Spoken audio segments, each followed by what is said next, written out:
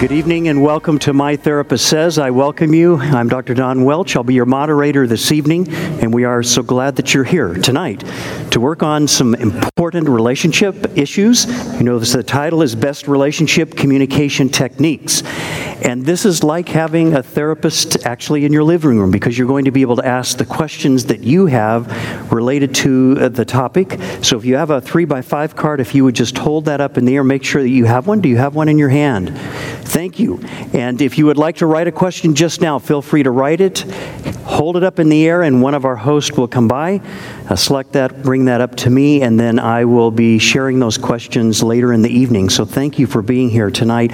You may have noticed as you were reading the bios and backgrounds of our illustrious panel members that we are holding this live streaming. So if you have a friend or someone who is unable to physically be here at our first of the month, the first Wednesday, if you will, of the month, My Therapist Says, they can listen to it only at the time that we are presenting from 6:45 to 8 p.m. So I certainly welcome you to invite others to listen in.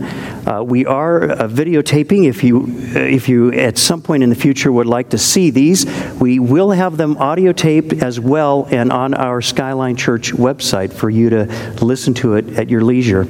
We're now into our sixth year, I think going on seven years now doing this. We have almost 80 presentations. So we have topics that perhaps you may not even thought of relating to anxiety, depression, eating disorders, all sorts of DSM, which means kind of diagnostic psychological issues that maybe you have a friend or loved one may be experiencing. We may well have spoken of it and talked about it. So I welcome you to listen in on My Therapist Says. We're going to have a word of prayer, and then I'll have just a brief introduction of our panel members. And then our presenter today, and that is Kathy Getke, will be presenting about a 20-minute presentation. And you do have a handout that will lead us through the evening. So let's have a word of prayer, shall we? Father, we do thank you this evening for your great, gracious love for each of us. You went to the cross and died a sinner's death. You, without sin, became sin on our behalf. You died a sinner's death to not only demonstrate, but provide us a way to experience your love everlasting and to have a way to the God of the universe, the only God of this universe. And so we thank you, Father, that as we meet here together this evening, that we are going to experience your grace. If our hearts are open and our minds are somewhat cleared, that we will hear from you. You've promised us where two or three are gathered together for your purpose, the miraculous always happens. We anticipate it this evening.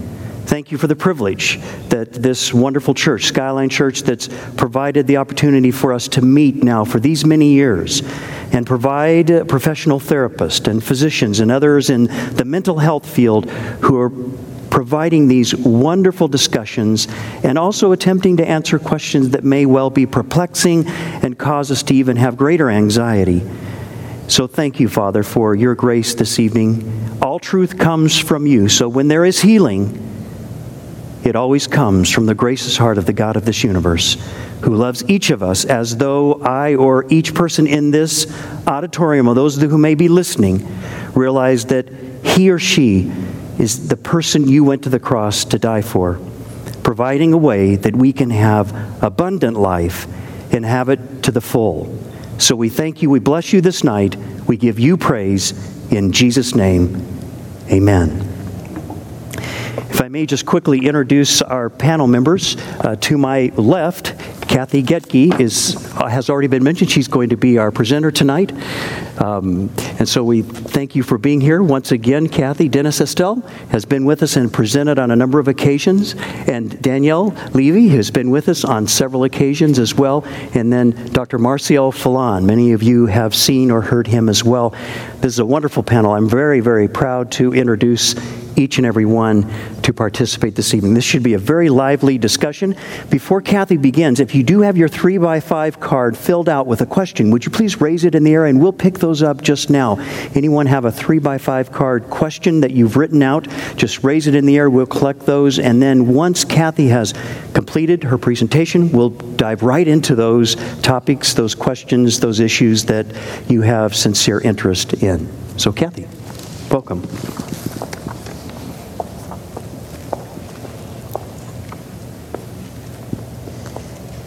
Just a minute while I get situated. How's everybody doing tonight? Good? Are we ready to learn something about communication that maybe we don't already know? We're all perfect at it, right? We can go home. Okay, so a wife asks her husband, could you please go shopping for me and buy a carton of milk, and if they have eggs, get 6. A short time later, the husband comes home and he's got 6 cartons of milk. And the wife says, why in the world did you buy 6 cartons of milk? And he said they had eggs. A little bit of a miscommunication there, right? So that's a miscommunication. What happens when we communicate a little bit too specific? My sister works at her church at the food pantry, and she also has worked with kids for many years, helping teen moms, and so she knows these kids. So there was this one little girl who was 3 months old when she first started seeing her, and here it is, she's like 5 years old now, and her mother helps at the food pantry, and so Marianne was saying that she walked in to the restroom, and the little girl was there washing her face. She was hot. She had, you know how little kids do that? They take a paper towel, and she's washing her face, and Mary goes into the stall, and she comes back out. And she looks at her, and she said, how are you, Maria? And she says, teacher, you're getting old. And she said, oh, okay. So it was just that, oh my goodness, how kids just say it exactly the way they see it. She said she laughed and probably embarrassed her, but to the little girl, it was absolutely, you're getting old. Mary thought, oh dear. So there's a happy medium, right, in between of how we communicate and what the words we want to use and what we want to do. So what is communication? Communication is the process of conveying information between a sender and a receiver using various methods as written words, nonverbal cues, and spoken words. So there's actually a model of communication. I don't know if you know that. What happens is a sender gets an idea and they want to send a message. Okay, they're going to encode that message in a unique way, in a unique perspective that's only to them. And that will have to do with knowledge, their culture, their values, what's happened to them in the past, attitudes. So they're going to take all of that together. They're going to take their message and they're going to deliver it to the receiver. Then the receiver's job is to decode that message, right? And they're going to do the exact same thing. They're going to decode it using the same different unique perspectives to them. Their values, their attitudes, their background, their culture. Very different possibly, but they're going to decode that information, that message, and then they're going to send it back to the sender. And that's called feedback. And the reason why they're doing that is what? To find out if they got the message correctly. That's the idea of what it is. And there's so many things that can go wrong in that process. And so we want to help today maybe to find a new way if there's one of those areas that's not quite working so well. There's communication barriers. What would a communication barrier be? It might be an attitude about the topic, especially if you're talking about politics or children. It might be language. There's a lot of different things that can block and interrupt that message. We need to be aware of all of that. Communication sounds really simple, but we really need to be aware of a lot of different things, what's going on. So what happens when feelings get in the way of communication? And just to give you an idea, I'm going to do a brief overview, and then I think we all have ideas for best techniques. And so I wanted to give more time to that. So I just want to give you a brief overview of what really is communication and what are we talking about here. So when feelings get in the way of communication, many couples get sidelined when they allow their emotions to get in the way of what they're trying to communicate. And I kind of call it when our expectations don't meet up with reality. We all know when that happens, right? And typically what happens is we end up angry. But if you look at it, there's usually underlying emotions somewhere in the mix of feeling hurt, maybe fearful or frustrated, that stop us. And if we're able to identify what those emotions are, then rather than going straight to being angry, we're able to deal with that and deal with the true issue.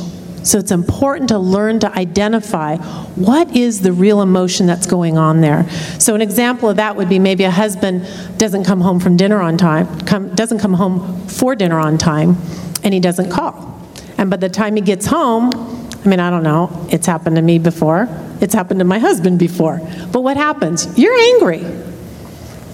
But why am I really angry? Well, maybe I'm angry because I'm fearful that something happened to him, and I didn't know what was going on. Maybe I was hurt because he's done this before, and if he really loved me, he wouldn't have done it. Or maybe I'm just frustrated because I cooked a really great meal and I don't cook that much anymore, and now it's ruined. So what's really going on there, and what do I want to communicate to him? Because if I just get caught up in being angry, I'm not going to be able to communicate. Does that make sense? Mm-hmm. Okay. So what not to do? What not to do? This is taken straight from John Gottman's 4 Horsemen of the Apocalypse. And that's exactly, it's serious stuff here, but it's super important to remember what not to do. So the first one is criticism. Stating, and this is a quote from him, stating one's complaints as a defect in one's partner's personality. How many times have we felt that? Now, maybe it's from a spouse, but maybe it's from a friend. This is, a lot of this here I'm talking about couples, but we can use it with children, with friends, family members.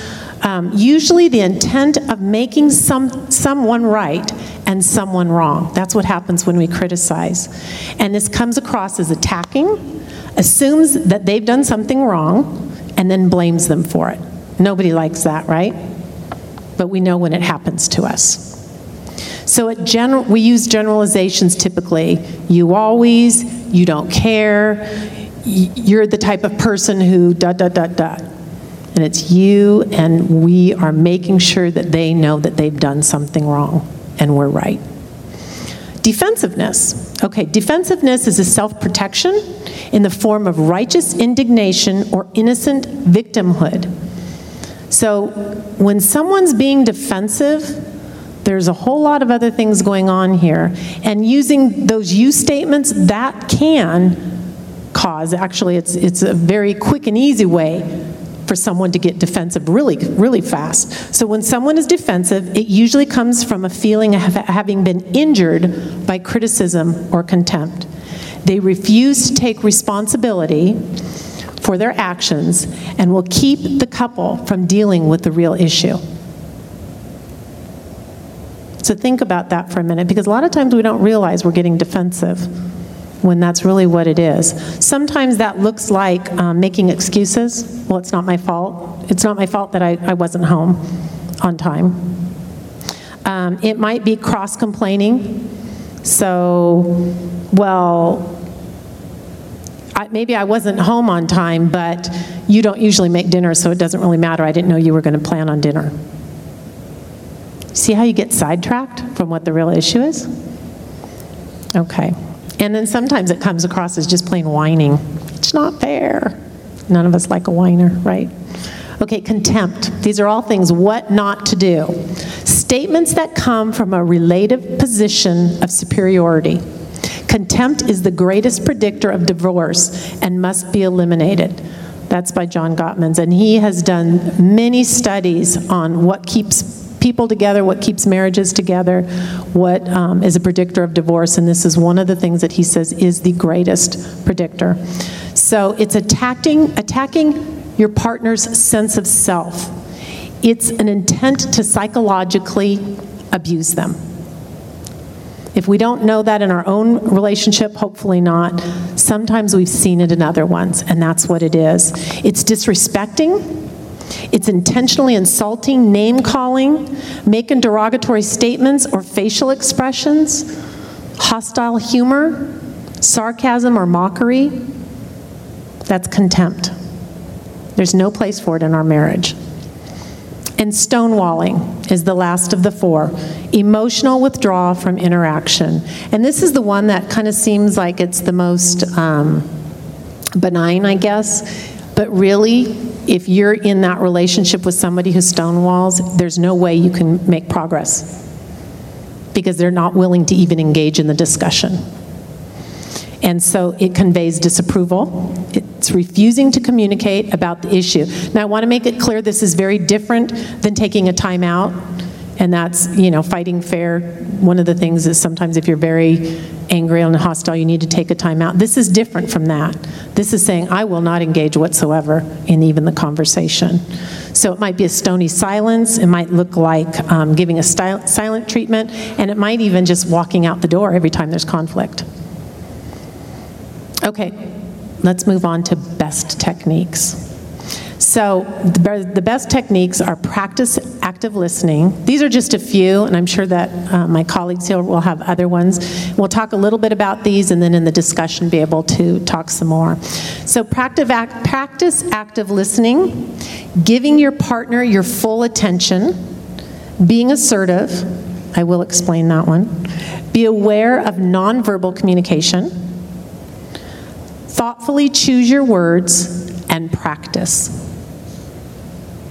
Okay, practice active listening. This, I believe, is one of the key things in communication. Sometimes we think we're listening, but we're really not listening. And so how is it that you know that that model is taking place? Remember, I've got a message, I'm sending it, they're decoding it, they're sending it back with feedback so that they can make sure that they're understanding. A communication is really about, I think it was in one of the other slides, communication is about understanding. It's not about being understood. Okay? We want to know that we're understanding what's being said, what's being communicated. So active listening is the ability to let your partner know you understand them by relating or restating their message. So you're going to paraphrase that back. You might need to ask some good questions to clarify, and then you're going to empathize with them so that they know you're on the same emotional page with them. And what that might look like, I actually had some clients in, and she was really frustrated and hurt because she had brought something up and her husband just got angry. I mean, he just got angry, started yelling at her, and felt like he had every right to do that. And what she really wanted to hear, she said, I'm hurt. Well, you da-da-da-da-da-da. And he was really justifying and being defensive why he was angry. And so when I made him go through this process, it's amazing what happens. I'm hurt. What you do is she says what she wants. I'm hurt when you get defensive and don't hear what I'm saying. It makes me feel like you don't care. I need to feel loved by you. So then he takes that message and he has to paraphrase it back. It took him 5 times to get it. And that's what we do. We just keep going back through it. Is that what he said? He would say what he thought. She'd say, no, that's not what I said. What did you say? And she'd say it again. And by the 5th time, he moved up really close to her and he took her hand and he said, you need to feel loved by me and I hurt you. She started to cry. He got teary-eyed. But it took that. They came in so angry, and it's because there was just a miscommunication of what was going on there. For them to be able to say, oh, I get it. This is what you need. Now I'm hearing you. Did you feel heard? She said, yes, I felt heard. This is what I needed. Okay. Second one, give your partner your full attention. Focus on what your partner is trying to communicate to you. So the first thing here is to get their attention. I used to walk in a room and my husband would be doing his quiet time or reading the paper or doing whatever, and I would start talking. Da, da, da, da, da, da, da, da. And I'd say, okay, and he'd be, what? And I go, you weren't even listening to me. And he said, I didn't know I was supposed to be listening to you because I walked in and just started off. Well, that's not fair. So go in. Mike, do you have a minute to talk? Okay, now that I've got his attention and he has learned to put his iPad away or to put his computer away, close it, do whatever, turn the TV off if needs to. Now I've got your attention. And if not, you know what, babe, can you wait 10 minutes? I need to get through this. But make sure you don't start until you've got that full attention. Okay, turn off the television, cell phone, Facebook, whatever it is. Make eye contact. Sometimes that's difficult to do, especially if you're really angry, but it's helpful if you can. And the third one is, if appropriate, hold hands and sit close. That sounds really corny to a lot of people, but just like that example I gave you, now I didn't have to tell them to do that, they just naturally did it because it was his way, non-verbally, of communicating, I get you. I get it. Okay, oh, you need to feel loved and you were hurt. I didn't mean to do that, I'm sorry. He kind of forgot about how angry he was. Okay, the next one is be assertive, respectfully. I know some of you look at that and go, oh, be assertive? She's already assertive enough, or he's already assertive enough. This is really talking about for that person that wants to convey something or has certain expectations of what should happen, but they don't ever tell anybody. It could be in a marriage. It could be a parent with a child. Well, I expected you to get your chores done. Well, how could you expect that? You never told me. What are your expectations? And sit down and talk about them. But they will never know if you don't tell them, right? My husband used to say, I'm not a mind reader. And I would think, oh, but if you really cared, you would just know. And he goes, God didn't make me that way. And it took me a while to figure that out because I wasn't wired that way. I wanted him to just know, and I thought he should know. Well, I learned, no, I need to just tell him what I expect. And he is more than happy, 99.99999% of the time, to help meet that expectation. Share your thoughts, feelings, and needs. Men are not mind readers. I know that feels a little sexist to say that, but I think it's typically women that do that more than men. I could be wrong. Okay. Be aware of nonverbal communications. This is the way of transmitting your message. When we talked about that model, this is the way you transmit that message. So, how is that person standing? Are they making eye contact? It's funny, we like to walk Torrey Pines, and my sister and I were hiking Torrey Pines the other day, and I was just kind of paying attention. You know, when you're going to do a little presentation, you start to notice things a little bit more. And it was really interesting what I was watching, but one of the things that kept coming up that cracked me up, now obviously you can't, you know, be looking at each other when you're hiking, but most of the time, the men were walking straight down like this, and the women were just yak, yak, yak, yak, yak, yak, yak. And I thought it was really interesting. I thought, I wonder how much of that those men are going to really remember, because they're just going on. Now, maybe it was great, because I know I do the same thing, but it is interesting.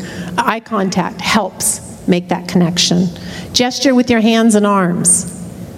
I'm Italian. I naturally, if I didn't have this other mic, they'd both be going. It's just what happens. Doesn't mean I'm angry when I'm talking. I'm passionate when I talk. And I typically use my hands. Speech, is it slow? Is it rapid? What's going on? Is it a monotone? Where are they at? And you can tell a lot by a lot of these different nonverbal communications. And then their tone of voice. I had a couple in my office, and she, bless her heart, she was there because he says she criticizes her and she just doesn't see it. She doesn't understand. And she really, really wants to stop. And he said, you know, I think more than anything, it's your tone of voice. It's the way you say things to me. Not necessarily what you say, but the way you say them is so demeaning, and it puts me on the defense so fast. Check these things, because they're just as important as the words we use. Thoughtfully choose your words. When voicing your feelings, your statements should be constructive and non-threatening. Using I statements will help to express how you feel about your partner's behavior without causing them to become defensive. I feel, ... I think, ... I would appreciate it if you would, whatever it is. That's what you're helping them to better understand what your needs are, what you're thinking. Avoid using you statements. This is a fast way to cause your partner to shut down, generate defensiveness, right? And create hostility. You always, you never, and you didn't. I don't care who you are, nobody likes to hear those. And then lastly, practice, practice, practice. Be intentional. I know it sounds silly, but it's just like exercising. It's like playing an instrument.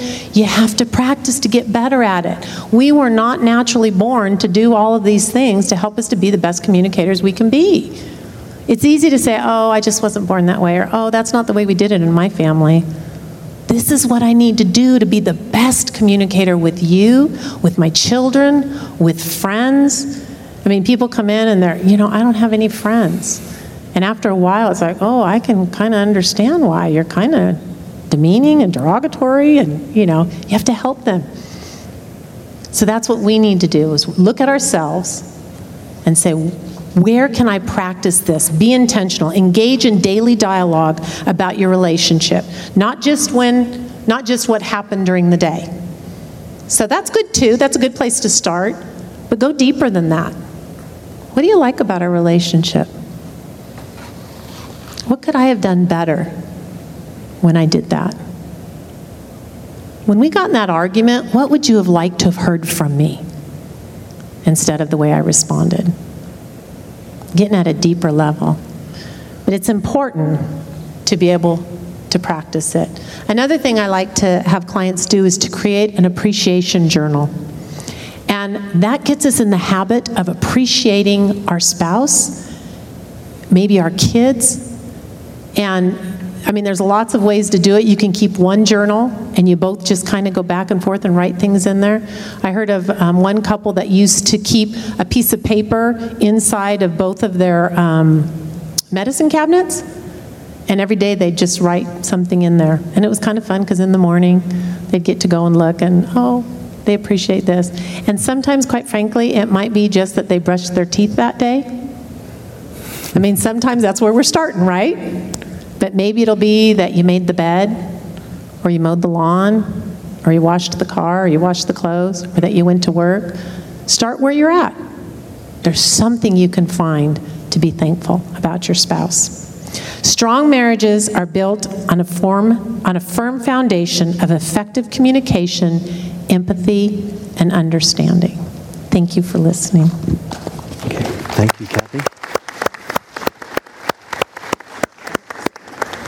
Thank you. Outstanding. Most of us are in careers where we go to conferences, and the presenter begins telling us things that we already know, and yet we're invited to take what we already know and make practical application. And then they add additional information to it, which I think you've done so well this evening. These are all skills that are incredibly important, not just in a relationship, but being successful in the work world, or successful with our children or grandchildren. So thank you very much. Very, very well done. And I thank you for that. Our first question, let's dive into the questions. And if you have a 3x5 card and you have a question, would you please write your question on that 3x5, raise it in the air, and that will be brought to me. Here's our first question. And it really relates to what you were referring to in relationships between couples. The question states, it's more of a statement, actually, and then it asks, what can I do at the very end? I understand that my wife wishes I had the strengths of her dad,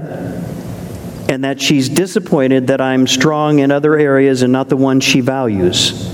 I, too, realize maybe I, too, wish my wife possessed the strengths of my mom, but she has other strengths that I don't value, I guess. What can we do? That sounds like something in the newspaper that being asked here. It's a very well articulated. Almost all of us are laughing up here. It's just so true, isn't it? We see that so often. So here it is. I understand that my wife wishes I had the strengths of her dad, and of course she's disappointed. And then I, the opposite, wish my wife possessed the strengths of my mom, but apparently that's not the case. So what can we do? How would you respond to that? How would our panel respond to that? You know what Mother Teresa said just in response? I was thinking when you were talking, I came to my mind and I wrote it down. And Mother Teresa said, if you judge them, you can't love them. And so in a way to first start with this communication may be to realize that when we begin to judge what we don't like, and that's going to preempt the ability to maybe love the person. So I really liked what she said about that if you judge them, you can't love them. Very powerfully said. But how would you respond to this particular dilemma that apparently this couple finds themselves? I think the problem comes from us idealizing a certain person like we would of our father or our mother, and then asking someone else to live up to that ideal. And chances are, if we were to go to the source, a father, the mother, and say, this is the way you really are, they would say, well, no. But we idealize other people's marriages sometimes, and we say, boy, I wished I had that marriage. And certainly there are things that we would like to see happen, maybe that to share with them in their marriage. But when we ask someone to live up to an ideal, it really is not fair to them, and it's always going to lead to our disappointment. And I don't know about you, but there's nothing worse than living with a disappointed person. They've just settled for me, and that never is going to make for a healthy relationship. So I think I love the idea of the appreciation journal. And that forces you, if you will, to begin to appreciate the things that are there. And whenever we begin to do that and do less of the things that aren't there, we're going to have a happier marriage. And I think more appreciation, and with that, better communication is going to come. It's not going to start from that "you're disappointed with me" perspective. And I think learning to appreciate and to express that is going to make for a much better marriage. Mm-hmm. Why do we tend to idolize? You said that that's so true of us as human beings. Why is it in human nature that we might, this ideal of what we believe should be, and then it could be that our mate or a friend or a loved one or a teacher, all sorts of variances of relationships. But why do we tend to do that? Why do we idolize? What causes us to do that? You really brought that out for us to look at. What would you say? It come to me that the grass is always greener on the other side, and we don't realize that it's artificial turf is what it is. But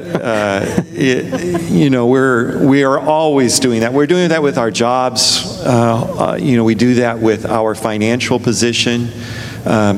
And maybe it's human nature. I don't know. Maybe it's a lack of a real appreciation. Remember when I was a kid, we used to sing a song in church. It was called "Count Your Blessings." Count your many blessings. And I always thought, as a kid growing up, what are they talking about? And then as I got older, I realized that if I would take time to really count my blessings and to see what God has given to me, it helps to bring balance into my life, and maybe the grass won't appear so greener on the other side. That's such a great song. Name them one by one. That's what counts your blessings. If you can somehow name them and remind yourself of them. Yes, Marcel.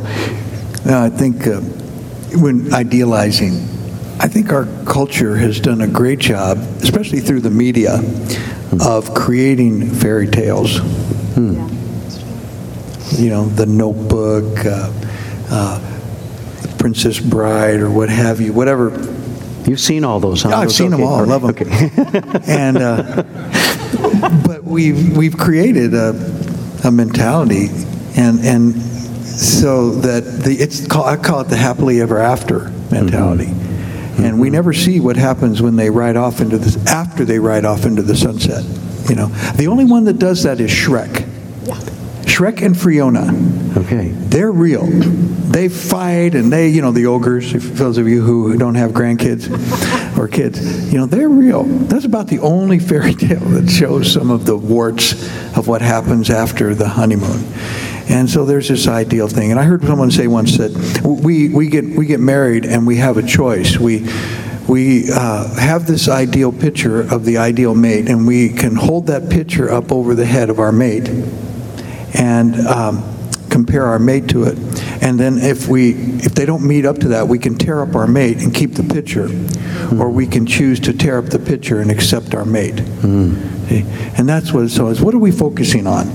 Are we focusing on what we don't have, what our mate qualities that they lack, or are we focusing on the qualities that our mates do have? And a lot of that comes back to contentment, like Dennis said about, the grass, artificial turf. That was cool, Dennis. Going to remember that one. That'll preach. but remembering those realities to accept and perspective, and being content with and thankful, like we said, with appreciation for the gifts that our spouse does, their strengths, their gifts, their abilities, instead of focusing on what they don't have, and then accepting the expectations and the realities of their limitations, and what do we focus on.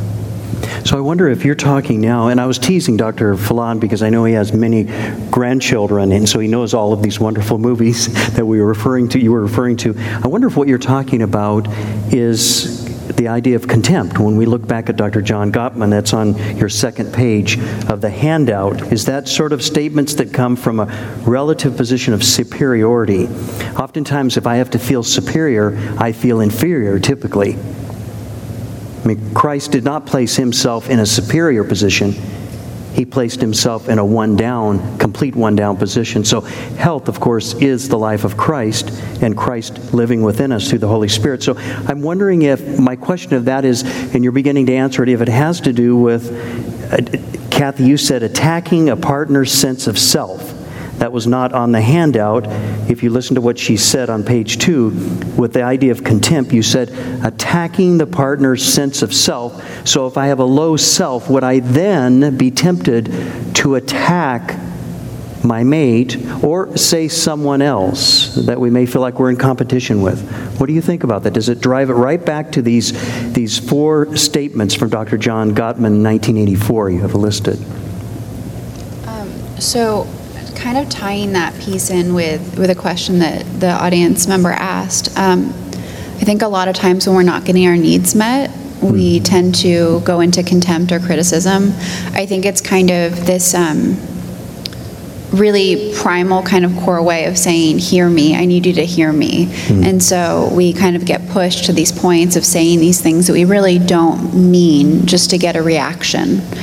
And I think especially when you hear a couple come in and say, I wish they were more like my mom or my dad, which is really common. Again, to me, it's kind of normally a very core need isn't being met. So it's not even about actually being more like the mother or the father that you grew up with in terms of behaviors. It's more like, I need you to hear me. I need to know that you are sad for me, that you understand what I'm going through. So again, it's more kind of a wake-up call of, I need you to feel safe. Because oftentimes we grow up and we either idealize our childhood or we kind of demonize it, right? So either we had the most amazing parents or one of them was pretty awful. In this case, if there's a parent that's amazing, we feel that way because they made us feel safe and special and unique. And that's what we want in our partner, is someone to make us feel safe, and safe when we feel vulnerable. So I think in that case, it's not so much, you're a disappointment, you're not like my father. There's something more like, I need you to hear me. I'm in a lot of pain. I need to know that you're on my team. So that's kind of, for me, it's more a core issue, not so much the behavior, if that makes any sense. Yeah, the core issue is feeling safe. I'm special. I'm listened to. So I'm cared for. I'm cared for. And maybe that's why you suggested earlier, Kathy, that oftentimes you see, at least I do in therapy, I see women who will say, if my husband would just give me more eye contact, and if he would say it in a more gentle way. And the male says, what? No, I mean, he responds, trying to figure that out, is that we don't tend to, males don't tend to soften, lean forward, give a lot of eye contact. Although I'm doing it with the men on the platform. We're trying to say that we can do it. Yeah, we're doing very well, aren't we? We should pat ourselves on the back. So how you say it, that would cause a sense of feeling understood. Now, I want to invert this, if I may. There are many men, I'm one, that I really appreciate it with my wife, leans forward, listens to me, and in a soft, gentle way really works to understand. I don't know if it was Stephen Covey. Who was it that said, to be understood is to understand? Stephen Covey, isn't it? Yes.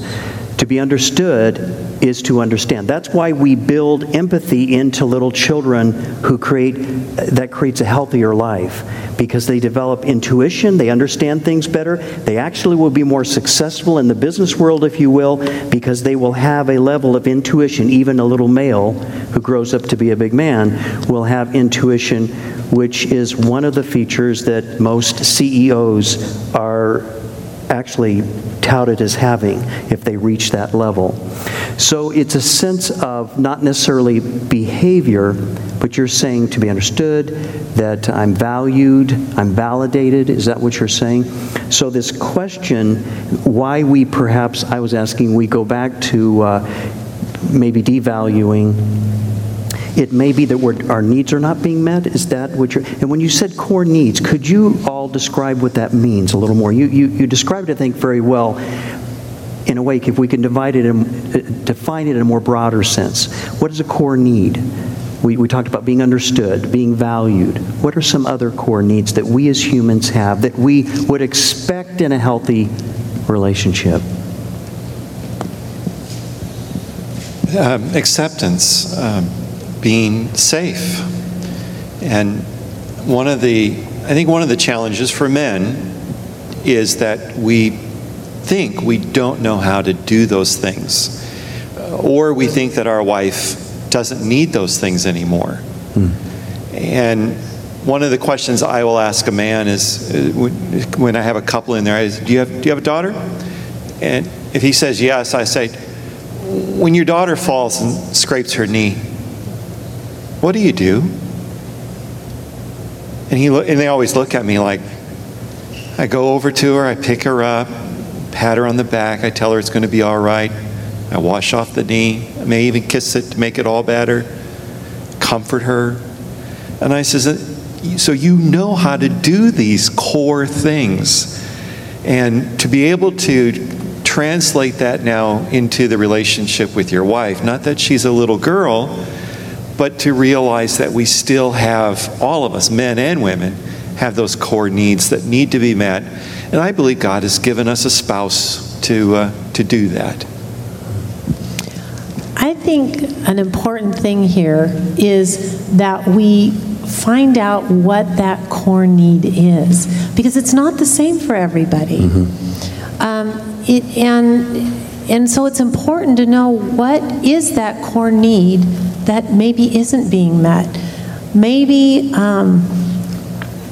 the spouse has been out of work for a long time, and that core need is to feel safe. As far as that, I mean, women like to feel safe. They like to know that they've got their home and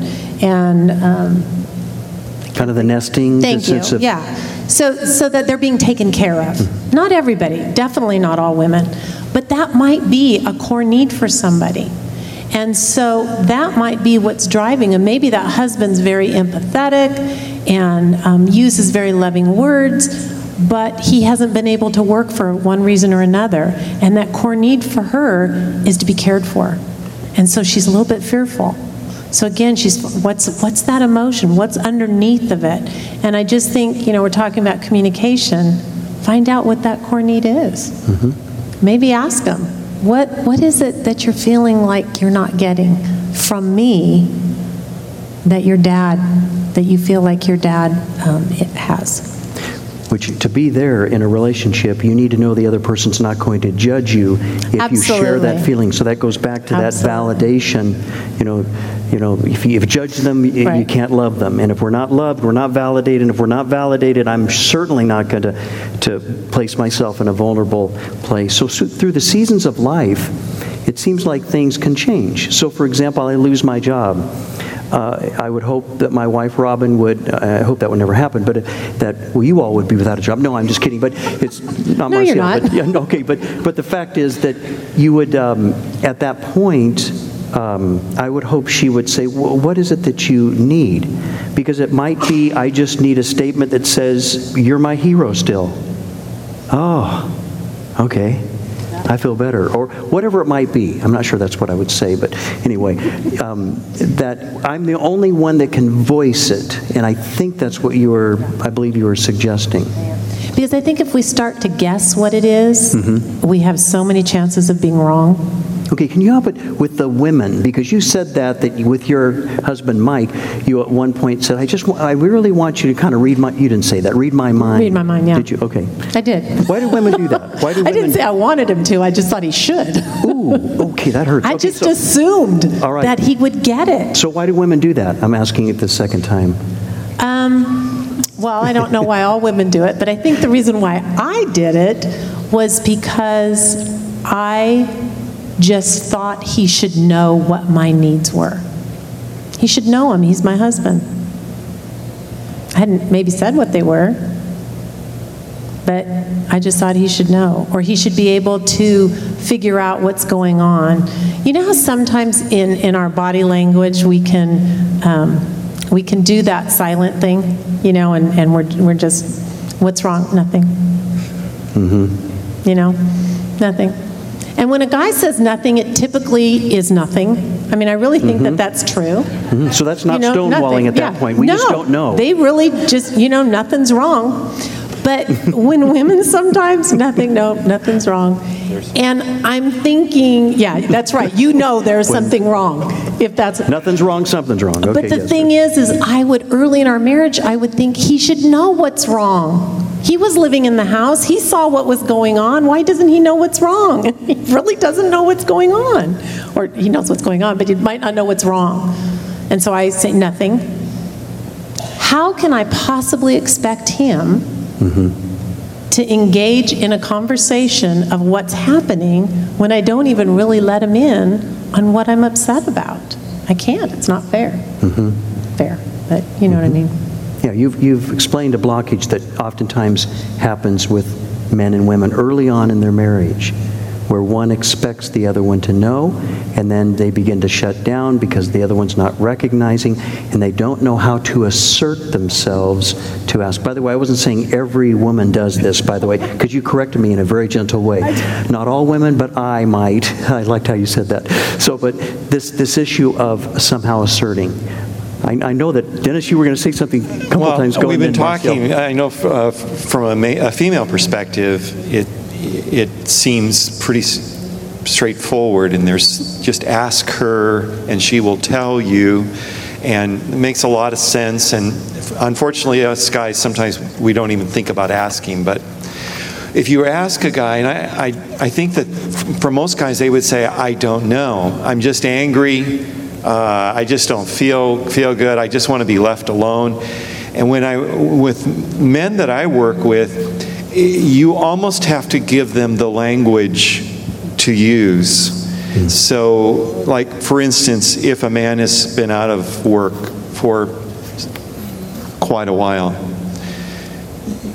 he'll say, I'm just mad because, I'm just angry about, and what's really going on? And a lot of times he'll say, I just feel powerless. When you get him vulnerable, I feel powerless. I feel like I'm less than a man. I can't provide for my family. I don't feel like my wife respects me anymore.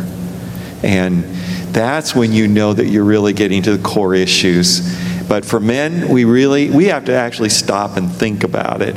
And sometimes even someone to give us the language to describe what we're feeling. So be patient with us. Oh yes, be patient with us. Marcel, were you going to? Well, you had asked about needs, and I think we've hit on a lot of them in terms of, we've heard of the words safety, security, huge for women. For men, significance. Significance is huge. Emerson Eggerich's Love and Respect. Men need respect from women. Women need love from men, and how to do that. And you crack the communication code. He talks about that a lot. And then Willard Harley, in his book His Needs, Her Needs, says that a woman needs 5 basic needs in terms of in marriage. She needs affection. She needs communication. She needs openness and honesty. She needs financial commitment, safety, security. She needs family commitment. Maybe I repeated that. For a man, Harley says that he needs, number 1, sexual fulfillment. Now, this may not be your order. Everybody's order is different. But he says men need sexual fulfillment, recreational companionship, attractive spouse, domestic support, and then admiration, which relates to respect. But all those kind of, in a nutshell, kind of things. And you can trace a lot of them back to those core needs of significance and safety. Safety for a woman is communicated by closeness, by love, by financial commitment, by family support, by communication, all these things. It's amazing how those things, safety, security, significance for men, respect. Thank you. Those are the opposite of contempt. And of course, contempt is what we've been talking about just briefly here. And this next question leads right into that, to the heart of it. What if there's a lot of contempt in the marriage and we've been married a long time? I know it's not healthy. She said it's the biggest predictor of divorce. I think the person was referring to what you were saying, Kathy. So what if there is a lot of contempt in the marriage and we have been married a long time? How does a person get around that, work through it, heal it, provide some sense of fulfillment in the midst of that? And what would you say? I think Danielle needs to answer that question. Okay. Thanks, guys. You've been awfully quiet, Danielle. Okay. My first response is, which may sound counterintuitive, is I actually think it's a better sign than a couple that stop talking to each other.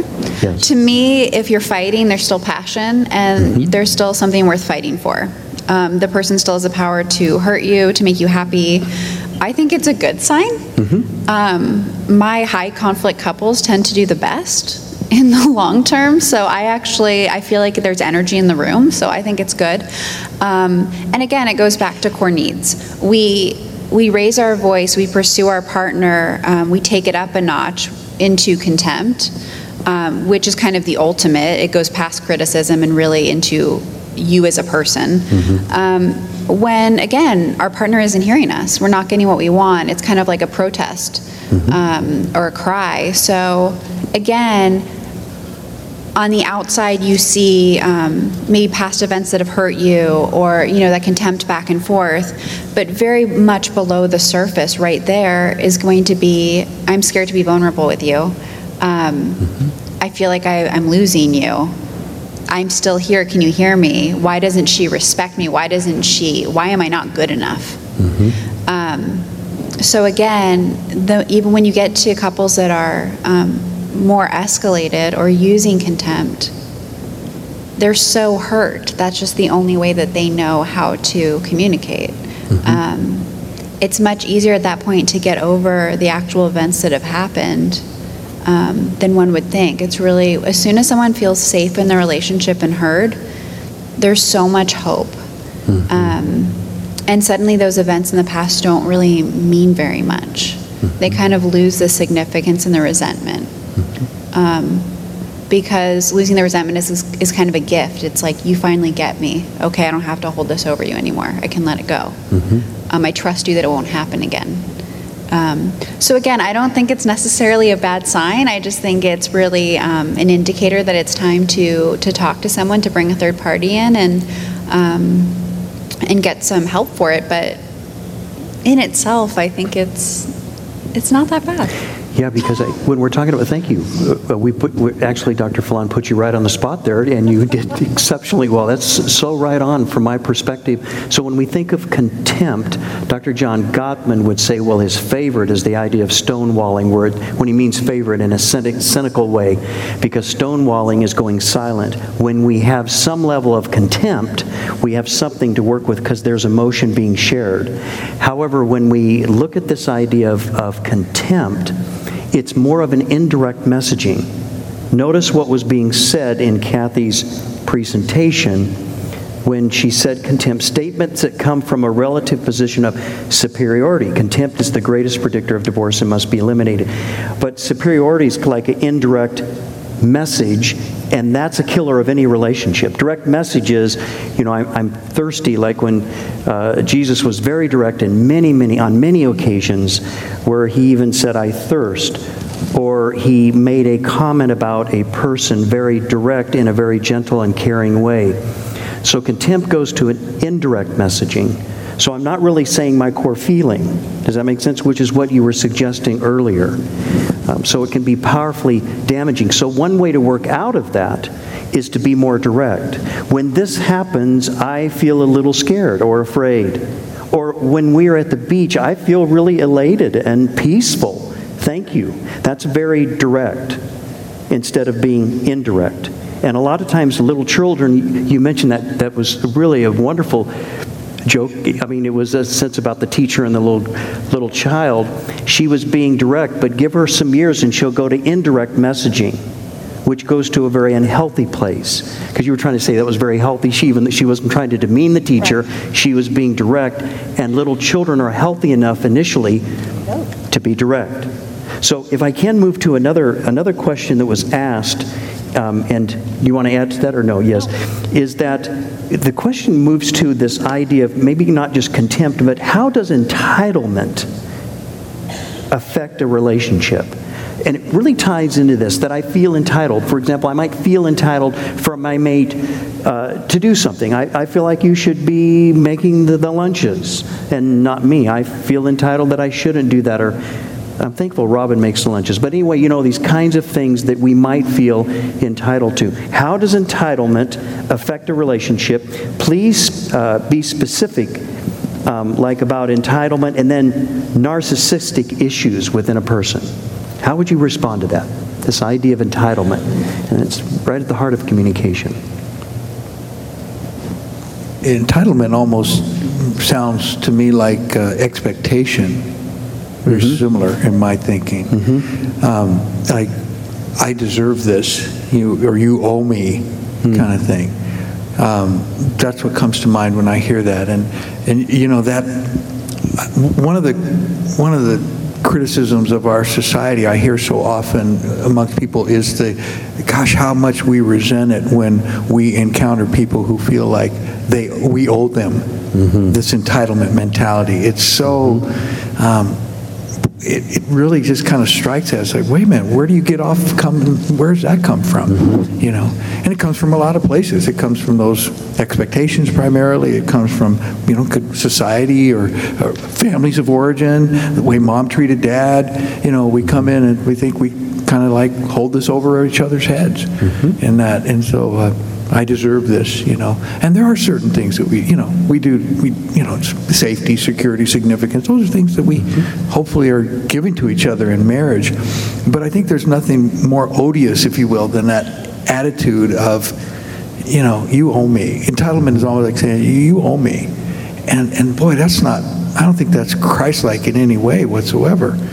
Jesus, who emptied himself for us, he didn't hold on to anything when he could have, He gave it all so that we could have, he paid a debt he did not owe, for us. Let me take the other side of this, because I think you said it so well, Marcial, that Dr. John Gottman, since we're using that as the centerpiece, he says this for that will kill a relationship. So I do this, so I expect you to do that. Isn't that what we do in marriage, though, since we're talking about marriage right now?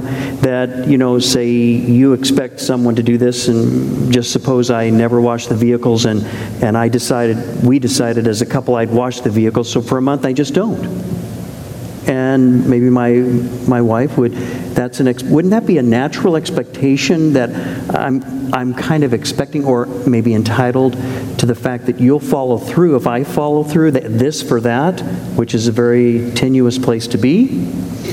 It's interesting that you use that example, because we actually talked about that with a couple today in session, and I think the important thing to think about there is you may set that up as, I'll wash the cars and you clean the bathrooms. I mean, whatever it is.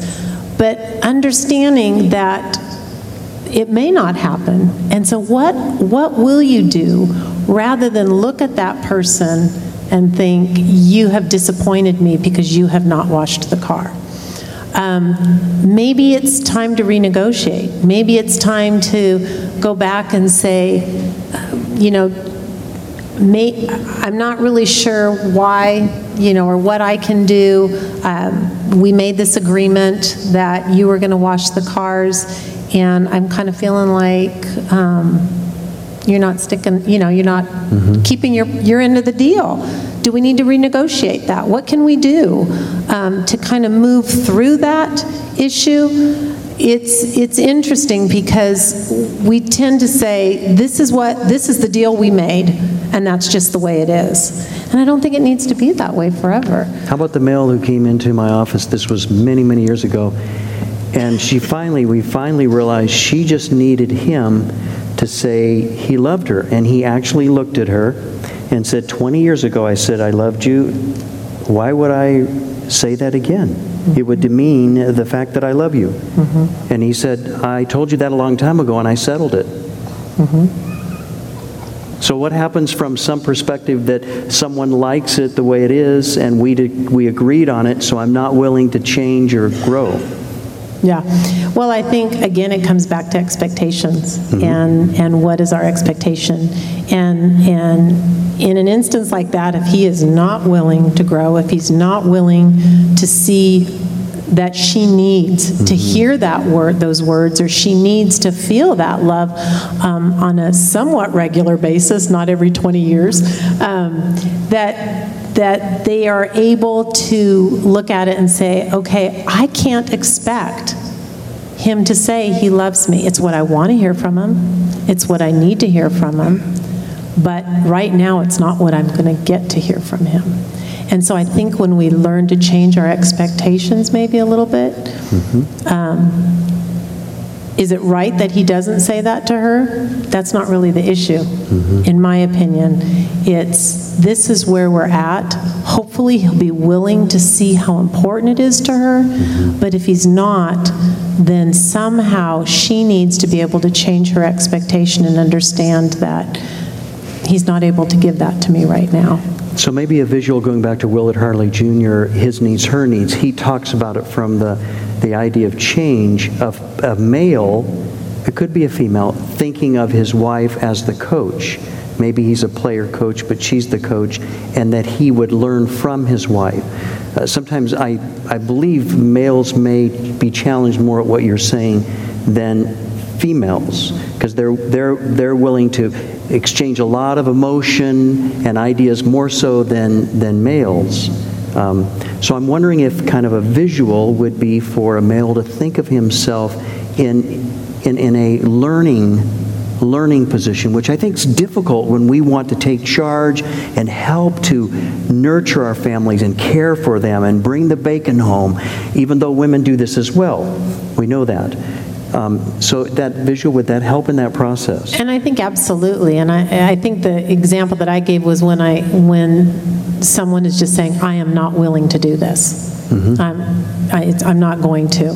But absolutely, that's part of our responsibility as a mate in this marriage to help, to model it, to be able to, like you said, use that, to have that idea that this is what I need from you. And slowly over time to be able to show them, to model that to them, and to help them be able to come to that. So in a counseling session, absolutely, as a coach, to be able to help express that to them. So for it not to move to this for that, which is a killer in any relationship, I do this, you do that, we just become this mechanical business partner, if you will. We lose all of the intimacy. That one way to do that is to integrate continual conversation about how did that impact you? What was that like at My Therapist Says when Welch said, this statement about a male or a female or this, and you may have had a reaction or a response, to talk about that and then to be able to say, this is what I may need. Is this possible? So use invitational language. This ties into another question that talks about how to communicate change. which I think really feeds into what we're talking about here. The person asked, how do you communicate change? For example, lifestyle change, helping the spouse follow God and always pointing best foot forward for the children. In other words, how would you communicate change in your partner? I believe is what this question, if I'm reading it correctly, is asking. How to communicate change, like lifestyle change, or helping the spouse follow God and always pointing the best foot forward for the children. How would it be best communicated? So kind of best techniques, back to the very focus of why we're here tonight. What would you say? Someone comes in and says, how can I change my mate? How can I make them better? That usually represents an ongoing conversation. And the question, that deals with children. How are we going, and when the children are born, how are we going to respond? What are going to be the boundaries? What are the limits? And that has to be revisited constantly as the children grow up. And they certainly represent a lifestyle change. I know I've worked with several couples lately that children going off to college and the empty nest syndrome. And for them to sit down and say, okay, what does our life look like now with no kids? And again, it's an ongoing conversation. It's not like, okay, we settled it in one time, but to realize that we do need to revisit this and work through this together. And that to me is the key, is that we agree together that we're going to face those challenges and those lifestyle changes together. So I wonder if that's why God made us that we have to have nutrition throughout the day. Since we've arrived in this building, we've had to breathe quite a few times to kind of refresh ourselves. So in many ways, it would make sense that we would need to ongoingly communicate, because everyone is moving into a different season. The last time we met here, my therapist says if you were here last month, you're in a very different position with a lot of your relationships, with your life perhaps, where things are going. So it's maybe revisiting and building in that repertoire, that conversation on an ongoing basis. I think it kind of ties in with the very last thing on there, which is practicing and not keeping it surface, but really getting to some of the deeper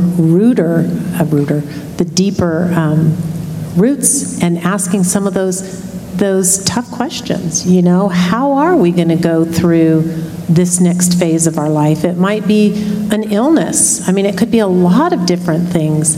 And it's not just about how the weather was and it's been really hot out, but wow, how are you feeling? How are you feeling about the diagnosis from the doctor? What's going on with you with that? Because a lot of times people don't want to talk at that level. It's hard. It's hard.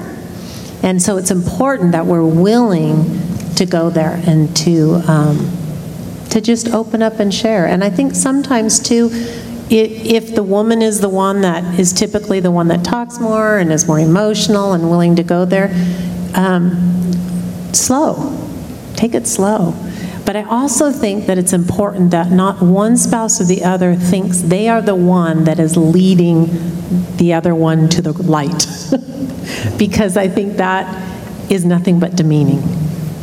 And so how can you, as Dennis said, come about it as a team? We're a team moving in this direction. It's not me leading you because I'm the better spouse. Yes. We're a team. Yeah, you can think about the team. When you look at an infant, you first look to see if they're curious. If an infant is not curious, you get concerned. When you're hiring an employee, you look for someone who is curious and likes to learn.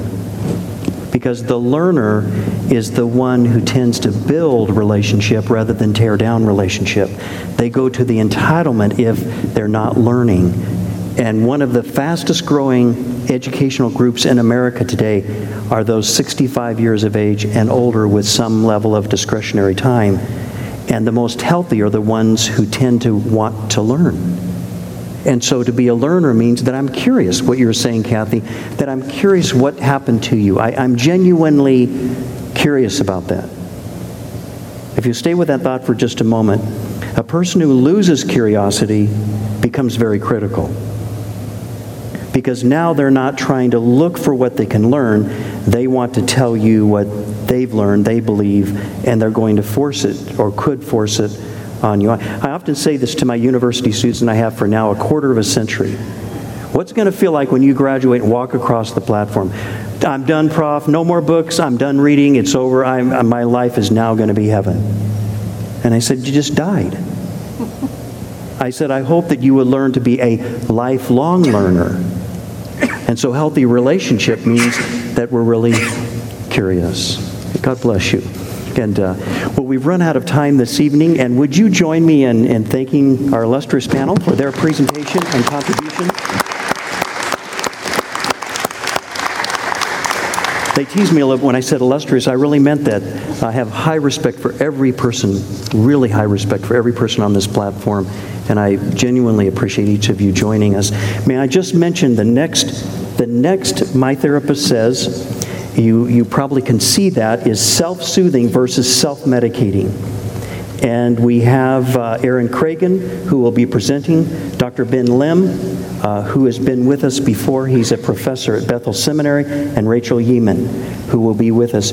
Let me just say a little piece about this. I selected this title, and here's why. In life, you either self-soothe healthily, that I'll exercise, walk, sleep well, nutrition well, or I will self-medicate, overeat, not sleep as much or sleep too much. And what tends to happen is learning this skill early on in life. Some people move into self-medicating very early in life, and they get stuck at that age development and then struggle the rest of their lives.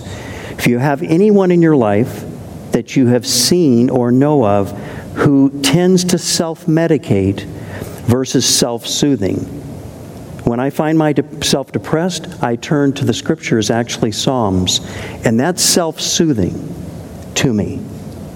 The Bible says that it would be. Self-medicating would be sitting down. My temptation is to sit down and just watch TV for the entire evening.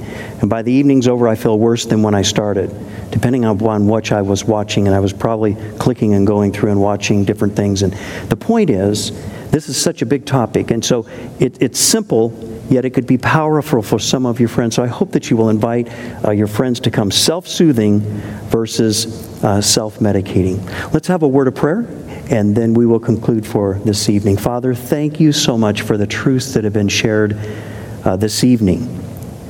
Without a doubt, we know that all truth comes from the living God, you. And you want to reveal it to us.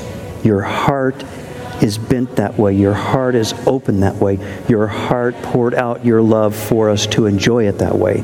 So we pray, Father, that as we have thought tonight and thought about these concepts and talked about them, and others listening in and the questions being asked from the audience, we pray that your healing touch